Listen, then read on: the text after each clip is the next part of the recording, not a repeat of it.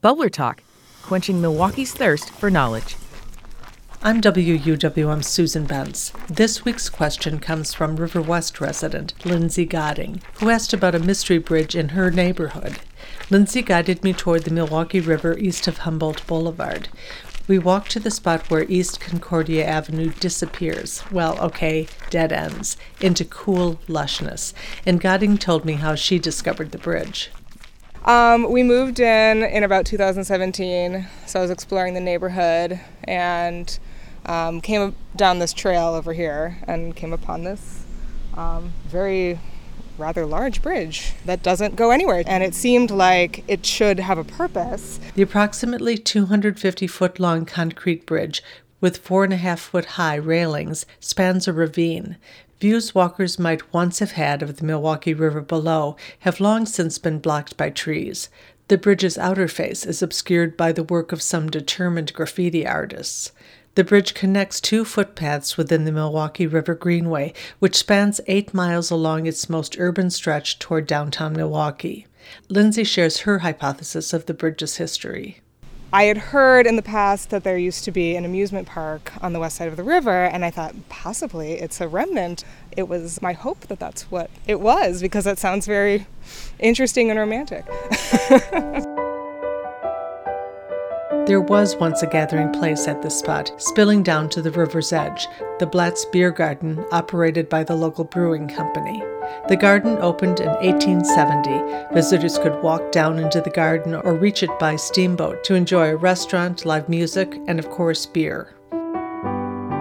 By the end of World War I, the world had changed and Milwaukee did too, bringing an end to the Blatz Beer Garden era. The area is now known as Pleasant Valley Park, and people love it for hiking, walking dogs, and biking. As for the bridge, the Milwaukee Metropolitan Sewerage District gave it its name, the Auer Aqueduct.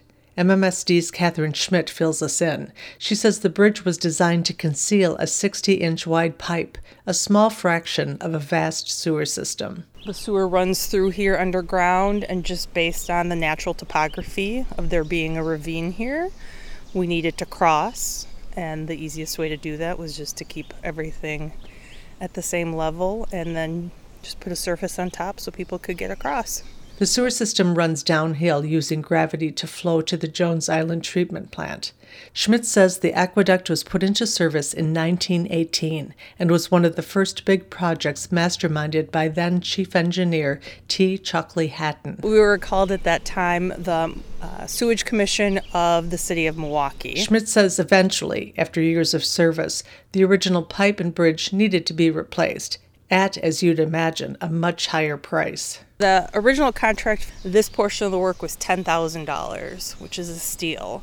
So when it was done 20 years ago, this portion of work cost just over $500,000. River West resident and blogger of little-known Milwaukee histories, Carl Swanson, joined in our mystery bridge conversation. He says normally sewers are hidden away, but the Auer Aqueduct offers the opportunity to see a bit of the infrastructure and to appreciate what it does for the city. Milwaukee really did have a problem with absolutely filthy rivers.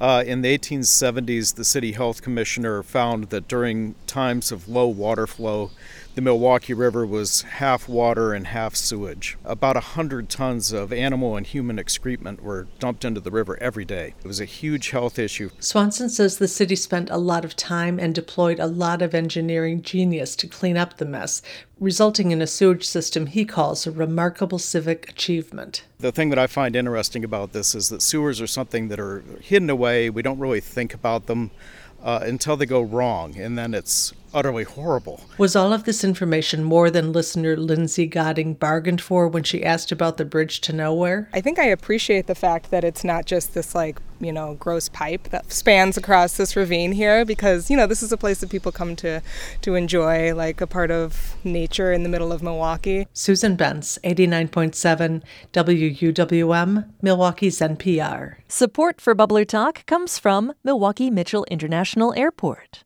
What have you always wanted to know about the Milwaukee area? Visit WUWM.com/BubblerTalk to submit your question.